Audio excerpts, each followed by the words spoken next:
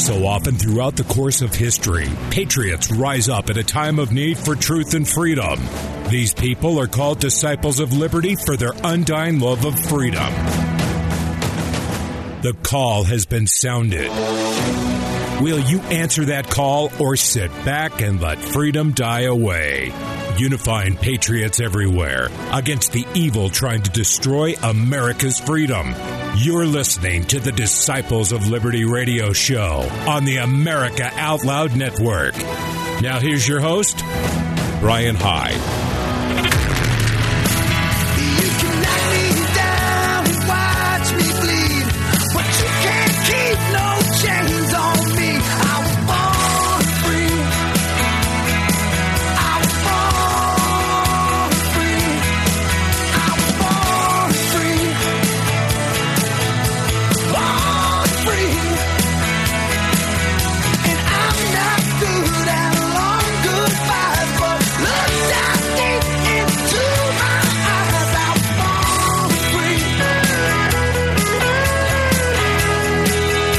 Hello there, and welcome to the Disciples of Liberty show. I'm Brian Hyde, and I appreciate you tuning in here on the America Out Loud Network. All right, let's talk a little bit about why do you listen to programs like this? Seriously, I'm not trying to push you up against, well, why do you listen to this garbage? Why do you entertain such subversive thoughts? I'm going to suggest, and I don't want you to feel bad or feel marginalized, but you are probably part of the minority of people who are not just inwardly questioning what's going on, but very actively questioning and likely opposing what's happening around us. And that's pure supposition on my part. I'm just guessing, but I feel fairly safe in saying you are not one of the people who feels safer running with the herd and is more likely to trust your own judgment and trust your ability to sift fact from fiction and sort truth from error. And I think that's a quality that is worthy of some celebration. So if you would, may I reach over and pat you on the back and tell you, thank you for being willing to do this.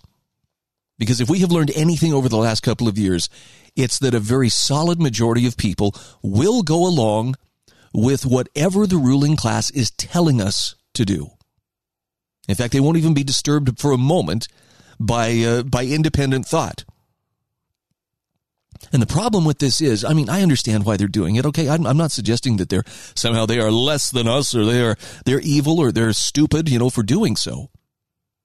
They simply don't want to pay the price of being a dissident, particularly an open voice of dissent, at a time where dissent is punished, through either deplatforming or just people calling you names, questioning your motives, or otherwise trying to ostracize you and treat you as an outsider. The problem here is evil goes unpunished when enough people are averse to standing up against it, or at least speaking out against it, or refusing to play along with it. And I don't know what the size of the population is. I'm pretty confident it's a majority at this point. You could show them right to their faces what the ruling class is currently doing to us, and they will still continue to grasp at straws for some reason, any reason at all, to believe that somehow it's right and it's normal and you're wrong for even questioning it. And we're not just talking, faceless strangers on the street. This is probably happening even within your families. I know, because I see it happening within my family as well. Tom Woods, in a recent email, pointed out, he says, I bet that brings the ruling class more pleasure when they see that people are willing to follow them, even when they're doing really reprehensible things right out in the open. And he says, I want to be much more optimistic than this. I really do. But there are a lot of folks who just want to fit in. They want to be part of the crowd. They want to be accepted and follow whatever the elites are telling them to follow. So whatever the latest cause is, well, they're going to be there with whatever colored flag or whatever slogan is in fashion at the moment. Now, again, the danger here is that most of the elites favor using state power to bend the public to their will. So virtually any cause that the non-elites who crave acceptance latch onto will end up promoting the expansion of that state power. And they're being trained to view individuals like you and me as outcasts, contemptible, barely human, a threat. So I don't know how much good it does to try to debate people. Maybe if you've tried this, you found it's really hard to debate anybody into, accepting or recognizing or even acknowledging the truth. I mean, none of us like to be wrong. That includes me too.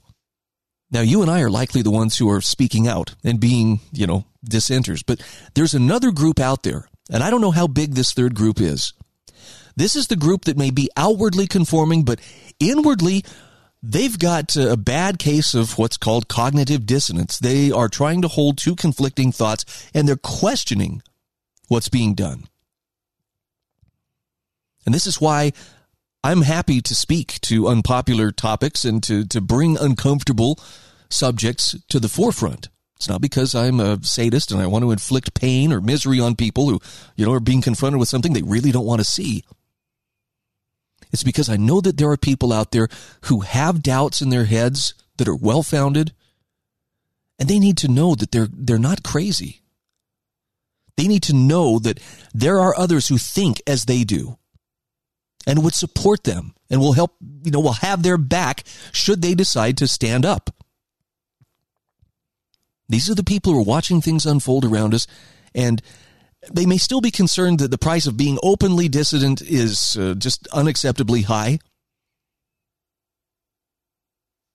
But they need to know that knowing and telling the truth still matters. And in a nutshell, that's why I do what I do. Now, having said that, I succumbed to the latest, shift from, okay, what's the outrage of the day? What's the big story of the day? And when Will Smith smacked Chris Rock on the Oscars, I don't watch the Oscars. Hollywood and I have nothing in common. They really don't have anything to offer me. And frankly, like Ricky Gervais said a few years ago, your boos mean nothing to me. I've seen what you people cheer for.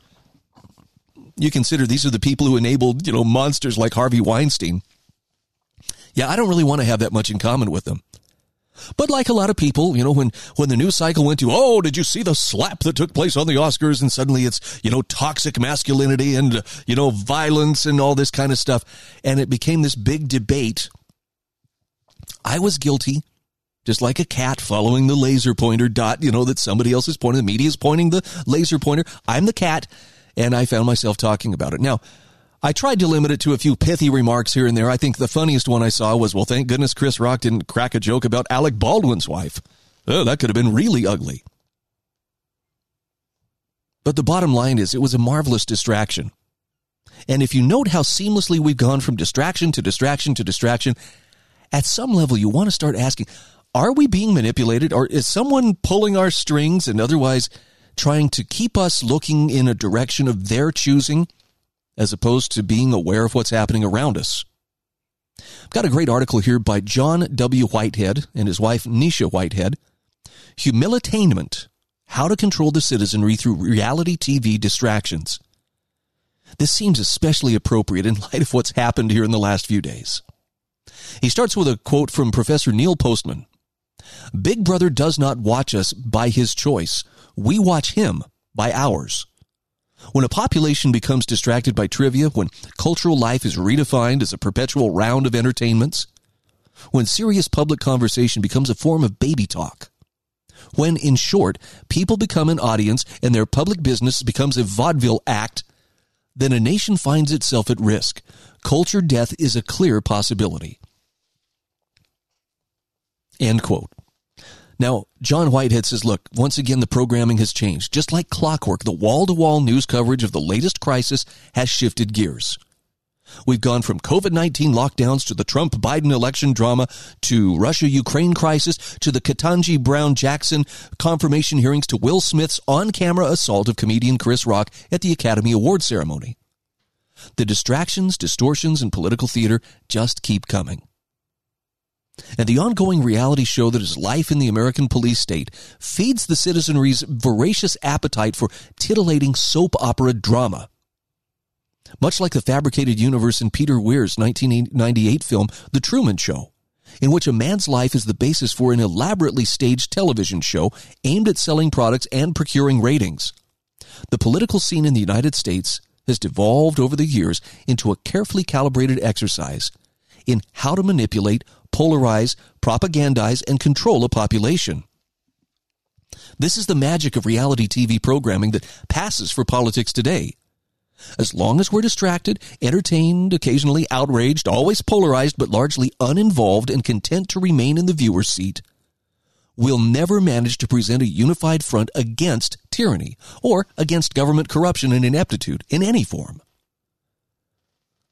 The more that's beamed at us, the more inclined we are to settle back in our comfy recliners and become passive viewers rather than active participants as unsettling, even frightening events unfold. We don't even have to change the channel when the subject matter becomes too monotonous. That's taken care of for us by the programmers, the corporate media. Living is easy with eyes closed, observed John Lennon, and that's exactly what reality TV that masquerades as American politics programs the citizenry to do, to navigate the world with their eyes shut. I really love this line. As long as we're viewers, we'll never be doers. Now, John Whitehead says studies suggest that the more reality TV people watch, and he says, I would posit that it's all reality TV, entertainment news included, the more difficult it becomes to distinguish between what is real and what is carefully crafted farce. His point being, we the people are watching a lot of TV. On average, Americans spend 5 hours a day watching television. By the time we reach age 65, we're watching more than 50 hours of television a week. And that number increases as we get older. And reality TV programming consistently captures the largest percentage of TV watchers every season by an almost 2-to-1 ratio. Now, this doesn't bode well for a citizenry able to sift through masterfully produced propaganda in order to think critically about the issues of the day, whether it's fake news peddled by government agencies or foreign entities. Those who watch reality shows tend to view what they see as the norm. Thus, those who watch shows characterized by lying, aggression, and meanness not only come to see such behavior as acceptable and entertaining, but they also mimic the medium. And this holds true whether the reality programming is about the antics of celebrities in the White House, in the boardroom, or in the bedroom. It's a phenomenon known as humilitainment. A term coined by media scholars Brad Waite and Sarah Booker, humilitainment refers to the tendency for viewers to take pleasure in someone else's pain, humiliation, and suffering. Humilitainment largely explains not only why American TV watchers are so fixated on reality TV programming, but how American citizens, largely insulated from what's really happening in the world around them by layers of technology, entertainment, and other distractions, are being programmed to accept the government's brutality, surveillance, and dehumanizing treatment as things happening to other people. The ramifications for the future of civic engagement, political discourse, and self-government are incredibly depressing and demoralizing. This explains how we keep getting saddled with leaders in government who are clueless about the Constitution and out of touch with the needs of the people they were appointed to represent. And this is also what happens when an entire nation bombarded by reality TV programming, government propaganda, and entertainment news becomes systematically desensitized and acclimated to the trappings of a government that operates by fiat and speaks in a language of force. Ultimately, the reality shows, the entertainment news, the surveillance society, the militarized police, and the political spectacles have one common objective: to keep us divided, distracted, imprisoned, and incapable of taking an active role in the business of self-government. Look behind the political spectacles, the reality TV theatrics, the sleight-of-hand distractions and diversions, and the stomach-churning, nail-biting drama, and you'll find that there is a method to the madness. We have become guinea pigs in a ruthlessly calculated, carefully orchestrated, chillingly cold-blooded experiment in how to control a population and advance a political agenda without much opposition from the citizenry. John Whitehead says this is mind control in its most sinister form. How do you change the way people think? Well, you start by changing the words they use. He says in totalitarian regimes where conformity and compliance are enforced at the end of a loaded gun, the government dictates what words can and cannot be used. In countries where tyranny hides behind a benevolent mask and disguises itself as tolerance, the citizens censor themselves, policing their words and thoughts to conform to the dictates of the mass mind. Even when the motives behind this rigidly calibrated reorientation of societal language appear well-intentioned, discouraging racism, condemning violence, denouncing discrimination and hatred, inevitably the end result is the same: intolerance, indoctrination, infantilism, the chilling of free speech, and the demonizing of viewpoints that run counter to the cultural elite. As George Orwell recognized in Times of Universal Deceit, telling the truth is a revolutionary act. Orwell understood only too well the power of language to manipulate the masses. In Orwell's 1984, Big Brother does away with all undesirable and unnecessary words and meanings, even going so far as to routinely rewrite history and punish thought crimes. In this dystopian vision of the future, the thought police serve as the eyes and ears of Big Brother, while the Ministry of Peace deals with the war and defense, and the Ministry of Plenty deals with economic affairs, rationing and starvation. The Ministry of Love deals with law and order, torture and brainwashing. And the Ministry of Truth deals with news, entertainment, education, and art, or propaganda. The mottos of Oceania: war is peace, freedom is slavery, and ignorance is strength. Now, John Whitehead writes, Orwell's Big Brother relied on newspeak to eliminate undesirable words, strip such words as remained of unorthodox meanings, and make independent, non-government approved thought altogether unnecessary. Where we stand now is at the juncture of old speak, where words have meanings and ideas can be dangerous, and new speak, where only that which is safe and accepted by the majority is permitted. He says truth is often lost when we fail to distinguish between opinion and fact, and that is the danger we now face as a society. Anyone who relies exclusively on television or cable news hosts and political commentators for actual knowledge of the world is making a serious mistake. Unfortunately, since Americans have by and large become non-readers, television has become their prime source of so-called news. And this reliance on TV news has given rise to such popular news personalities who draw in vast audiences that virtually hang on their every word. In our media age, these are the new powers that be. Yet while these personalities often dispense the news like preachers used to dispense religion, with power and certainty, they're little more than conduits for propaganda and advertisements delivered in the guise of entertainment and news. So given the preponderance of news as entertainment programming, it's no wonder that viewers have largely lost the ability to think critically and analytically and differentiate between truth and propaganda, especially when delivered by way of fake news criers and politicians. Whitehead says what television news cannot and should not, or while it cannot and should not be completely avoided, the following suggestions will help you better understand the nature of TV news. These are really great suggestions, by the way. Number 1, TV news is not what happened. Rather, it's what someone thinks is worth reporting. Although there are still some good TV journalists, the old art of investigative reporting has largely been lost. While viewers are often inclined to take what's reported by television news hosts at face value, it's your responsibility to judge and analyze what's reported. Number 2, TV news is entertainment. There's a reason why the programs you watch are called news shows. It's a signal that the so-called news being delivered is a form of entertainment. In the case of most news shows, writes Neil Postman and Steve Powers in their insightful book, How to Watch TV News, the package includes attractive anchors, an exciting musical theme, comic relief, stories placed to hold the audience, the creation of the illusion of intimacy, and so on. Now, of course, the point of all this glitz and glamour is to keep you glued to the set so that a product can be sold to you.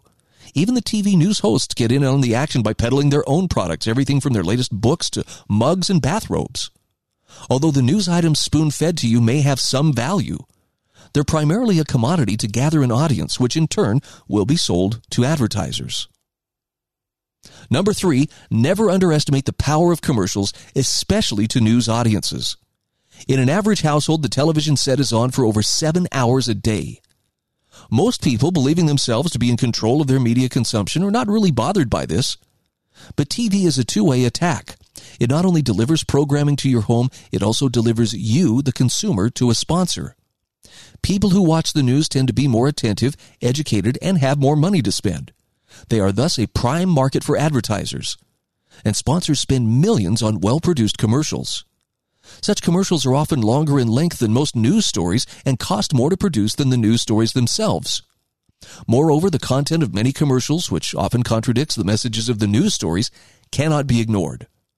Most commercials are aimed at prurient interests in advocating sex, overindulgence, drugs, etc., which has a demoralizing effect on viewers, especially on children. Number 4, it's vitally important to learn about the economic and political interests of those who own the corporate media. There are few independent news sources anymore. The major news outlets are owned by corporate empires. Number 5, pay special attention to the language of newscasts. Because film footage and other visual imagery are so engaging on TV news shows, viewers are apt to allow language, what the reporter is saying about the images, to go unexamined. A TV news host's language frames the pictures, and therefore the meaning we derive from the picture is often determined by the host's commentary. TV, by its very nature, manipulates viewers. One must never forget that every television minute has been edited. The viewer does not see the actual event, but the edited form of the event. For example, presenting a 1 to 2 minute segment from a 2-hour political speech and having a TV talk show host critique may be disingenuous. But such edited footage is a regular staple on news shows. Now add to that the fact that the reporters editing the film have a subjective view, sometimes determined by their corporate bosses, that enters in. Number 6, reduce by at least 1/2 the amount of TV news you watch. TV news generally consists of bad news, wars, torture, murders, scandals, and so forth. It cannot possibly do you any harm to excuse yourself each week from much of the mayhem projected at you on the news. Do not form your concept of reality based on television. TV news, it must be remembered, does not reflect normal everyday life. Studies indicate that a heavy viewing of TV news makes people think the world is much more dangerous than it actually is. And finally, number 7. One of the reasons many people are addicted to watching TV news is that they feel they must have an opinion on almost everything, which gives the illusion of participation in American life. But an opinion is all that we can gain from TV news because it only presents the most rudimentary and fragmented information on anything. Thus, on issues we really don't know much about what's actually going on. And of course, we're expected to take what the TV news host says on an issue as gospel truth. But John Whitehead asks, isn't it better to think for yourself? Add to this that we need to realize that we don't often have enough information from news sources to form a true opinion. How can that be done? Well, the answer is study a broad variety of sources, carefully analyze issues in order to be better informed, and question everything. He says the bottom line is simply this: Americans should beware of letting others, whether it be television news hosts, political commentators, or media corporations, do their thinking for them. So it's time to change the channel. Tune out the reality TV show and push back against the real menace of the police state. He says, if not, we continue to sit back and lose ourselves in political programming, and we will remain a captive audience to a farce that grows more absurd by the moment. I think there's a lot of truth in what John Whitehead is saying here. And I can only speak for myself here, so maybe you may be made of sterner stuff than I am. In fact, maybe that's a very distinct possibility. But I find that the more I immerse myself in trying to see what's going on, whether I don't watch TV news, but dang it, Twitter is very addictive because you can catch a pretty strong overview of what's going on. But again, it's tiny little bites. And if I immerse myself too much in what's going on, what's this? We have a video of Ukrainian soldiers shooting captured Russian prisoners of war in the knees. You know, it's like it just corrodes your soul. So the idea that maybe watch half or less than what you've been watching isn't such a bad idea. I think above all, you got to remember, it's not called programming by accident. Someone is trying to steer your thinking. I think you should be holding the steering wheel. This is the Disciples of Liberty Show. I'm Brian Hyde, and this is the America Out Loud Network. Along with a healthy immune system, clean air is vital for optimal health. According to the EPA, we spend 90% of our time indoors, where germs are most concentrated. It's essential to clean indoor air. Genesis is the only technology that quickly, safely, and effectively kills pathogens both in the air and on surfaces in seconds, reducing the viral load in any environment. The powerful, well-built Genesis fogger produces a dry, ultrafine mist using HOCl, which occurs naturally in our own immune systems. We'll be living with airborne diseases in the future. New viruses and antibiotic-resistant superbugs are no problem for Genesis. With Genesis, you'll be ready for what's next. Visit GenesisFogger.com. America Out Loud listeners receive a 15% discount with promo code OUTLOUD at GenesisFogger.com/OutLoud.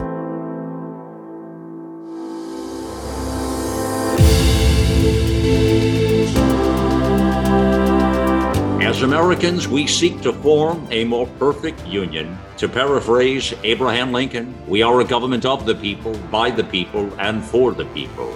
And God willing, we shall not perish from the earth. AmericaOutloud.com. Liberty and justice for all. Trouble getting to sleep and staying asleep can be infuriating. Your mind races. You toss and turn, and the harder you try, the harder it is to drift off. And today's digital age makes it even harder. You're not alone with this struggle. Poor sleep affects over 70% of Americans. Even the Centers for Disease Control labeled insufficient sleep a public health epidemic. To take back your sleep, Healthy Cell has created REM Sleep, the only sleep supplement made to support all 4 stages of human sleep, with calming herbs, amino acids, and sleep hormone support, delivered in a patent-pending, pill-free, ultra-absorption microgel formula that tastes great. Fall asleep, stay asleep, sleep deeply, and wake up refreshed with Healthy Cell's REM Sleep. Go to healthycell.com and use code OUTLOUD for 20% off your first order. That's healthycell.com, HEALTHYCELL, and use code OUTLOUD for 20% off.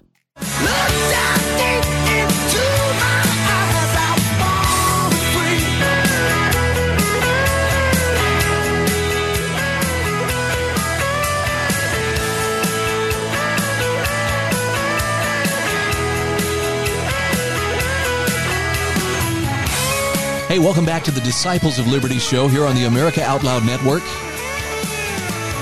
Are you ready for some more hard truths?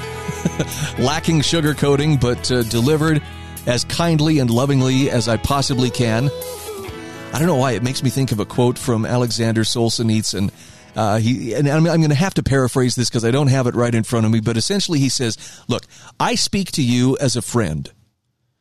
In other words, when I'm telling you these hard truths, I'm not telling you this because I want to inflict pain and suffering on you, and I want to make sure you feel, very bad about yourself for not knowing this already.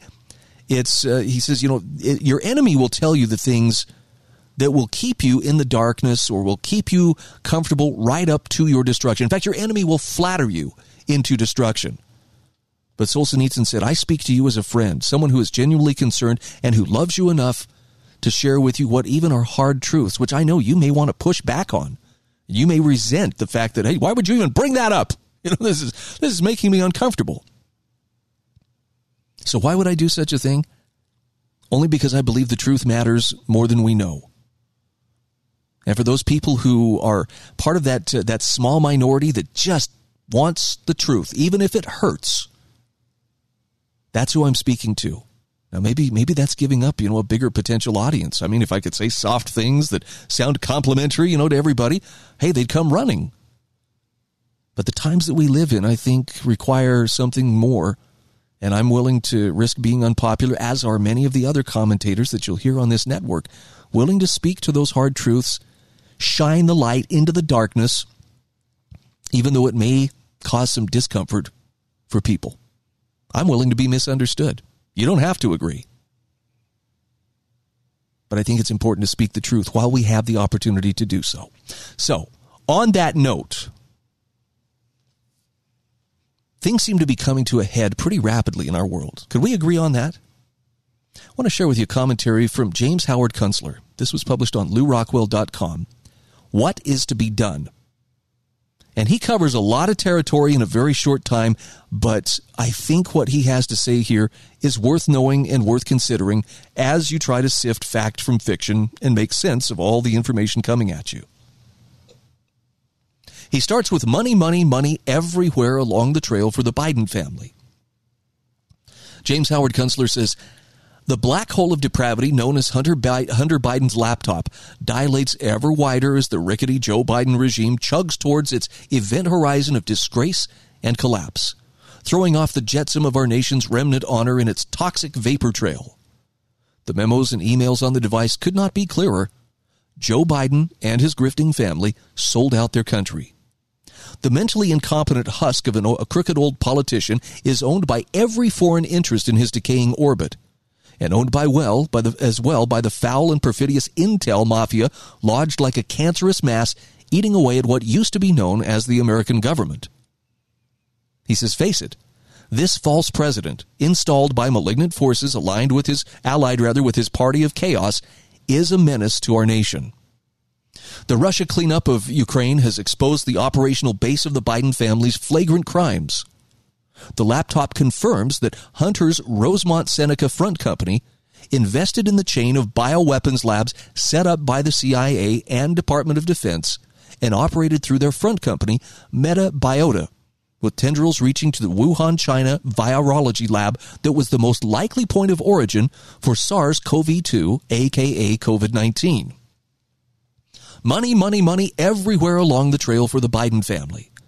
Fees for service from crooked Ukrainian oligarch Mykola Zlochevsky, chairman of Burisma, the gas company that provided walking around money for Hunter's insatiable drug habit and degenerate sexual adventures. More millions from shady sources in Russia, and then billions more from the boardrooms of Chinese companies connected with the intel and military arms of the CCP. If the American public had known of these entanglements, Joe Biden would certainly not have been the beneficiary of the engineered balloting irregularities that determined the 2020 election. But the public, still reeling from the mind effery of COVID-19, was left ignorant through the combined operations of the CIA's captured social networks, along with a tractable news media. Now, of course, the FBI had Hunter's laptop in its possession in January of 2020. And James Howard Kunstler asks, how is it possible that the device and all its incriminating contents were withheld as evidence in the momentous impeachment trial of Donald Trump, which, after all, was instigated by Mr. Trump's inquiring phone call about those very matters involving the Bidens and Mykola Zlochevsky? Answer: because the FBI was already rattled by the unraveling truth about its seditious role in the Russiagate folly. And the agency was wholly invested in the removal of Mr. Trump before top agency officials found themselves in grand juries, federal crimes on top of federal crimes by federal officials. And he asks, how do we stand for that? And they continued to sit on and hide the laptop through the first 15 months of Joe Biden's astoundingly calamitous term in office, to the dangerous point that America has arrived today at the potential brink of a nuclear exchange with Russia, all a product of our decade-long interventions and machinations in sad sack Ukraine, a train wreck of foreign policy blunders that can only be explained as a product of the most extreme and ruinous organizational hubris seen since Germany's misadventure invading the Soviet Union in Operation Barbarossa, 1941. And now the suits in America's intel, state, and war offices are apparently thinking that the Joe Biden operation has got to be thrown overboard before it's too late to disassociate themselves from it and its slime trail of crime. All hinges on whether a percentage of the mesmerized American public, those buffaloed by the combined effects of woke hysteria and mass formation psychosis, might rouse from their induced trance and recognize the ominous shape that reality has assumed while their minds were hostage. Now listen close, because here's where he really kicks it into gear. Too many can see that everything now in American life is going south. Joe Biden has knocked the remaining props out from under the country's assumed standard of living. We are on track to go medieval in months, not years. No replacement parts for our machines. no money or else money that's worthless, no food, no heat, no light, no getting from point A to point B, soon no hope. And if we're really unlucky, the very land itself and the things we built upon it reduced to cinders and ash. But he says, one thing you must know, we are not entering the wishful, robotic, anti-utopia of social credit control, QR code management, and the World Economic Forum, Klaus Schwab transhumanism. We are veering rather off the rails into an epic historic political disorder, something much more perplexing than the clear-cut crack-up of the 1860s. In this new pandemonium, the best of us will remember what has been the best about us.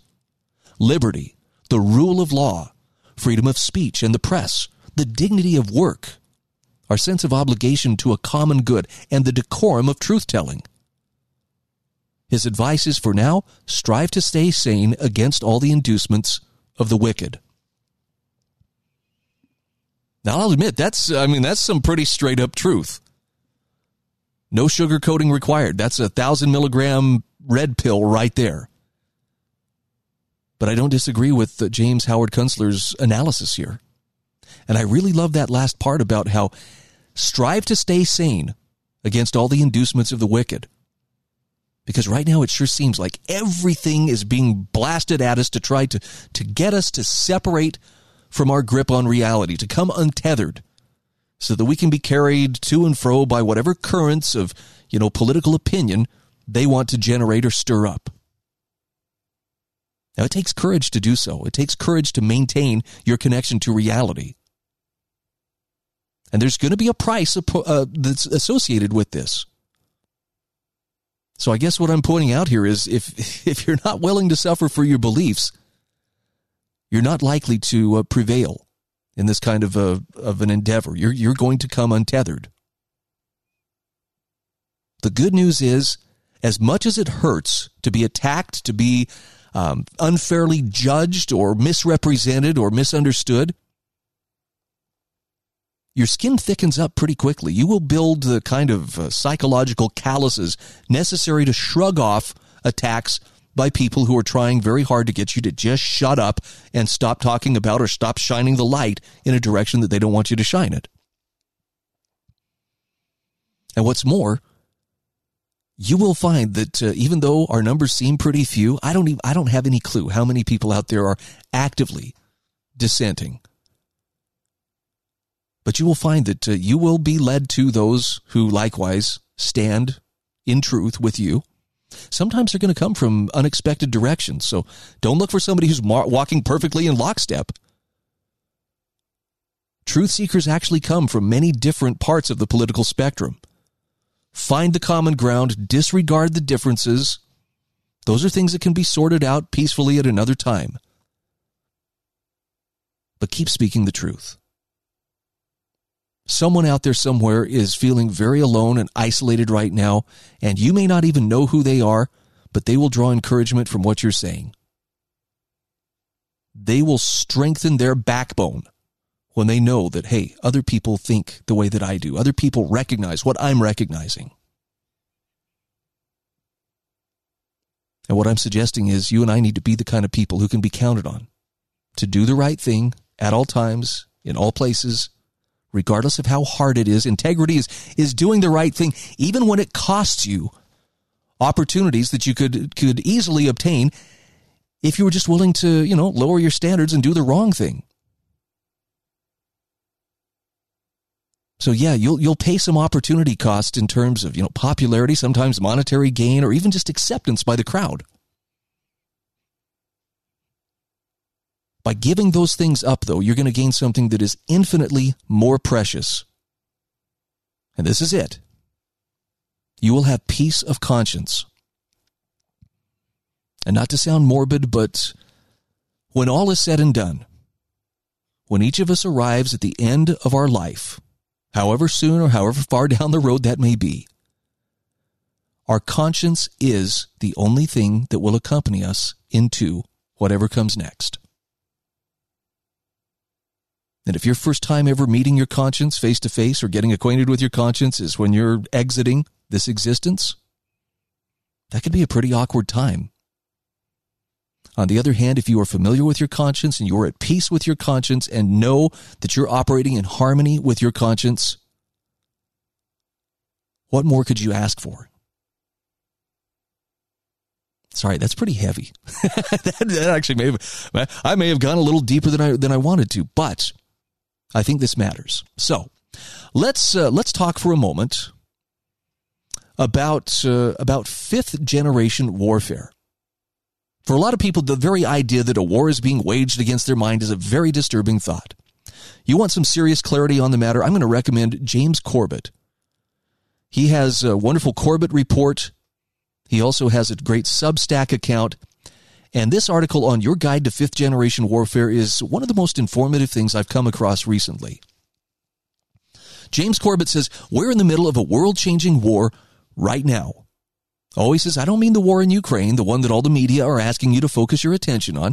Yes, that conflict continues to escalate, and every day there are new stories about provocations and threats that could lead to a nuclear exchange. But he says, that's not the war I'm referring to. And I don't mean the war in Yemen or other military conflicts that the media are ignoring entirely. Yes, these wars are every bit as bloody, gruesome, and devastating as the Russian invasion of Ukraine, if not more so. And they also risk an escalation into a broader geopolitical and geoeconomic crisis. But he says they're not the wars I'm referring to either. James Corbett says, no, the war I'm talking about is an even broader war. A war that's taking place everywhere on the globe, even as I write, and involves virtually everyone on the planet, young and old, male and female, military and civilian. It is the war of every government against its own population and every international institution against free humanity. Now, he says this is no ordinary war, however. Most of the victims of this warfare aren't even able to identify it as war, nor do they understand that they are combatants in it. It's called fifth generation warfare. And he says, I'm here to tell you all about it. So what is fifth generation warfare anyway? Come to think of it, what were the first 4 generations of warfare? Good questions. For an in-depth answer to the latter question, he says you'll want to read The Changing Face of War into the Fourth Generation. And he provides a link in this article. It's a 1989 article from Marine Corps Gazette, co-authored by William S. Lind. And he says you'll also want to watch the video presentation, William S. Lind and Philip Giraldi, Fourth Generation Warfare and the Deep State, especially the presentation by Lind from 13 minutes onward. So, in a nutshell, Lind's thesis is that the modern age of warfare began with the Treaty of Westphalia in 1648, which, Lind opines, gave the state a monopoly on war. And from that point on, modern warfare went through 3 generations. Namely, first-generation warfare, that's the tactics of line and column, developed in the era of the smoothbore musket. Second-generation warfare, the tactics of indirect fire and mass movement, developed in the era of the rifled musket, breech loaders, barbed wire, and the machine gun. And then third-generation warfare, the tactics of non-linear movement, including maneuver and infiltration, developed in response to the increase in battlefield firepower in World War I. This, according to Lind and his co-authors, brought us to the late 20th century, where the nation-state began to lose its monopoly on war and military combat returned to a decentralized form. In this era, the era of fourth-generation warfare, the lines between civilian and military become blurred. Armies tend to engage in counterinsurgency operations rather than military battles, and enemies are often motivated by ideology and religion, making psychological operations more important than ever. But James Corbett says some argue we've now entered a new era of warfare, namely fifth-generation warfare. And there's still a lot of debate about what defines fifth-generation warfare, how we know we're engaged in it, or even if it exists at all. For instance, William S. Lind, for one, rejects the concept. But various scholars have made their own attempts at defining fifth-generation warfare, like Dr. Wasim Ahmad Qureshi, who identifies it as the battle of perceptions and information, or Qiao Liang and Wang Zhang Xiu of the People's Liberation Army, who write of the era of unrestricted warfare in which a relative reduction in military violence has led to an increase in political, economic, and technological violence. Now, if academic debates about the changing nature of warfare are your thing, then there's plenty of reading for you to do on the subject from the Handbook of Fifth Generation Warfare. to a slew of academic articles, and he links to both of these resources. But he says, for the purposes of this editorial, I'm not interested in that debate. In fact, we're going to use a decidedly non-academic definition of fifth-generation warfare from an Al Jazeera article as our starting point. The basic idea behind this term, fifth-generation warfare, is that in the modern era, wars are not fought by armies or guerrillas, but in the minds of common citizens. Now, there are two important things to note about this definition. The first is that fifth-generation warfare is not waged against either standing armies of nation-states or guerrilla insurgents, but against everyday citizens. And the second is that this war is not being fought in a battlefield somewhere, but in the mind.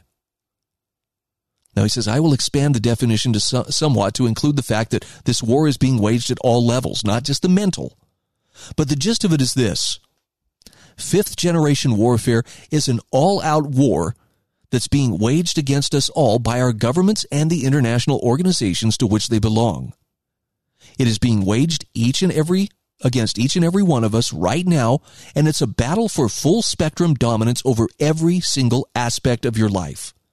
Your movements and interactions, your transactions, even your innermost thoughts, feelings, and desires. Governments the world over are working with corporations to leverage technology to control you down to the genomic level, and they will not stop until each and every person who resists them is subdued or eliminated. And he says the most incredible part of all this is so few even know that the war is taking place, let alone that they are a combatant in it. So the best way to understand this war is to look at some of the ways that it's being waged against us. Now, before I move on, I just want to kind of ask you, gauge your sense of how are you feeling about this right now?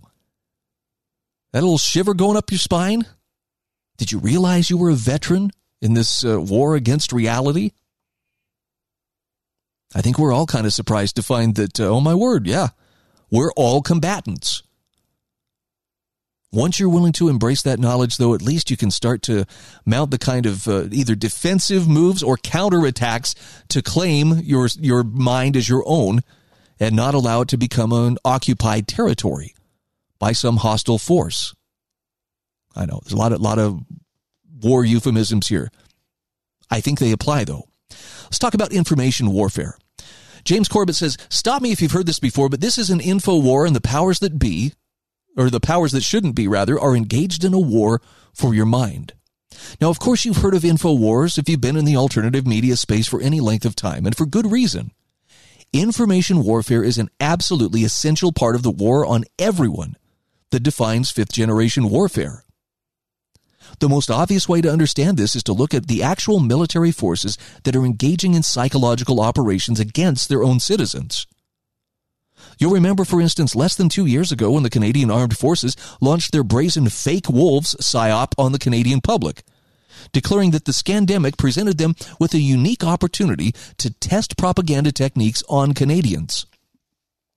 Or you might recall a decade ago when the U.S. Army deployed an information operations unit against the U.S. Senate to manipulate visiting American senators into providing more troops and funding for the war. But it's not just out-and-out military operations by soldiers dressed up in camo fatigues that are part of this fifth-generation info war. In the war on everyone, the establishment uses every means at its disposal to manipulate the public's perception. Thus, Richard Stengel, the former editor of Time who bestowed Time's Person of the Year dishonor on you back in 2006, is happy to chair a Council on Foreign Relations conversation in which he defends the U.S. government's use of propaganda against its own citizens.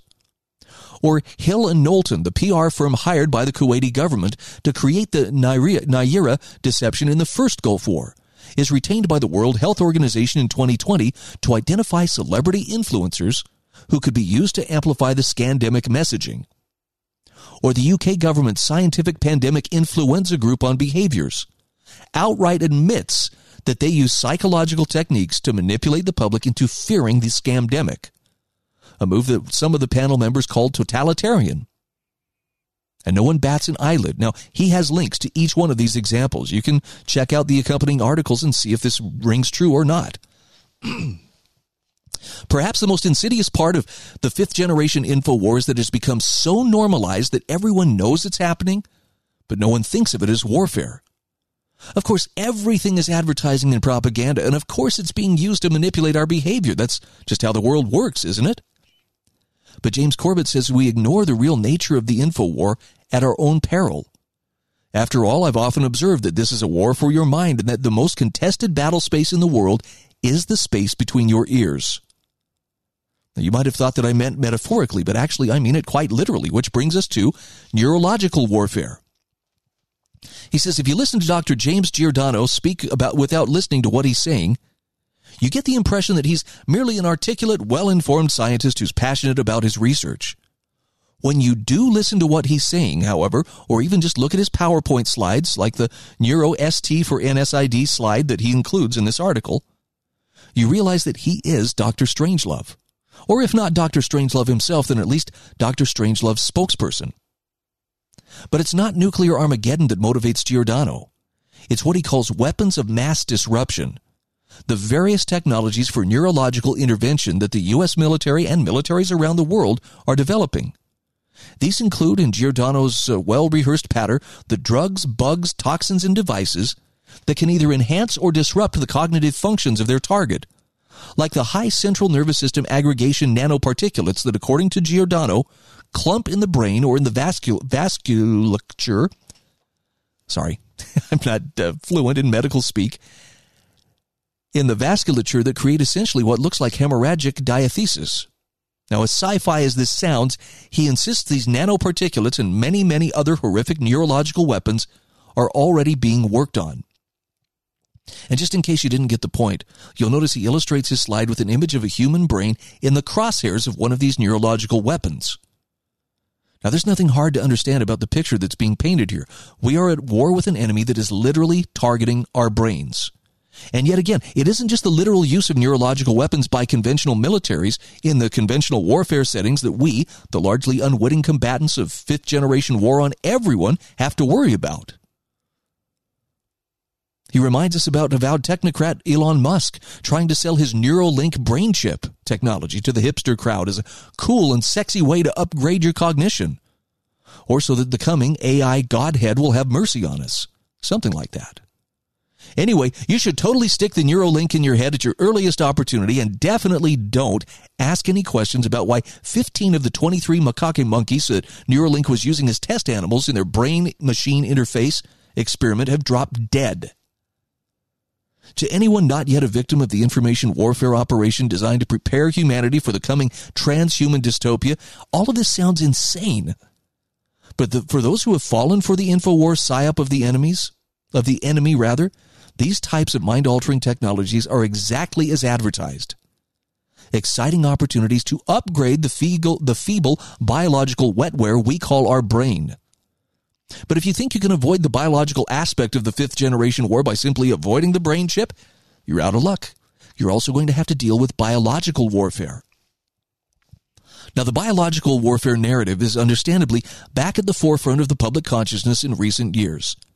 Not just because of the scandemic, but also because of the questions being raised by U.S.-backed Ukrainian biolabs and whatever work they may or may not be doing on Russia's doorstep. Now, he says, if we're only thinking of biowarfare in conventional military terms, we neglect the much, much wider operation to manipulate, control, and weaponize all aspects of our environment, our food supply, even our genome itself, for the purposes of the ruling oligarchs. And this fifth-generation biological warfare against us includes the mRNA and DNA and genetically modified adenovirus vector vaccines that have been normalized over the last 2 years, and which, as the miraculously lucky companies that bet it all on this technology like to brag, is reprogramming the software of life. Also, the genetically modified organism, both GMO crops and GMO animals, now being unleashed upon the world in an uncontrolled experiment that puts our health and the very future of the biosphere in jeopardy. Also, the push toward lab-based food, in quotation marks, being funded by the usual eugenicist billionaires, which threatens to sever humanity from the natural abundance of the earth, making us dependent on an increasingly shrinking number of companies for our food supply and ultimately to drive us toward a Soylent Green-style future. Now, he says, when and if you do put the pieces of this puzzle together and seek to warn people en masse that they're under attack, Your ability to resist this agenda will be predicated on your ability to use your accumulated resources or your wealth to foster communities of resistance. But don't worry, the enemy has that covered too through economic warfare. Now I'm gonna skip over the economic warfare part. You're already feeling the pinch of this every time you gas up your car, every time you go to the grocery store.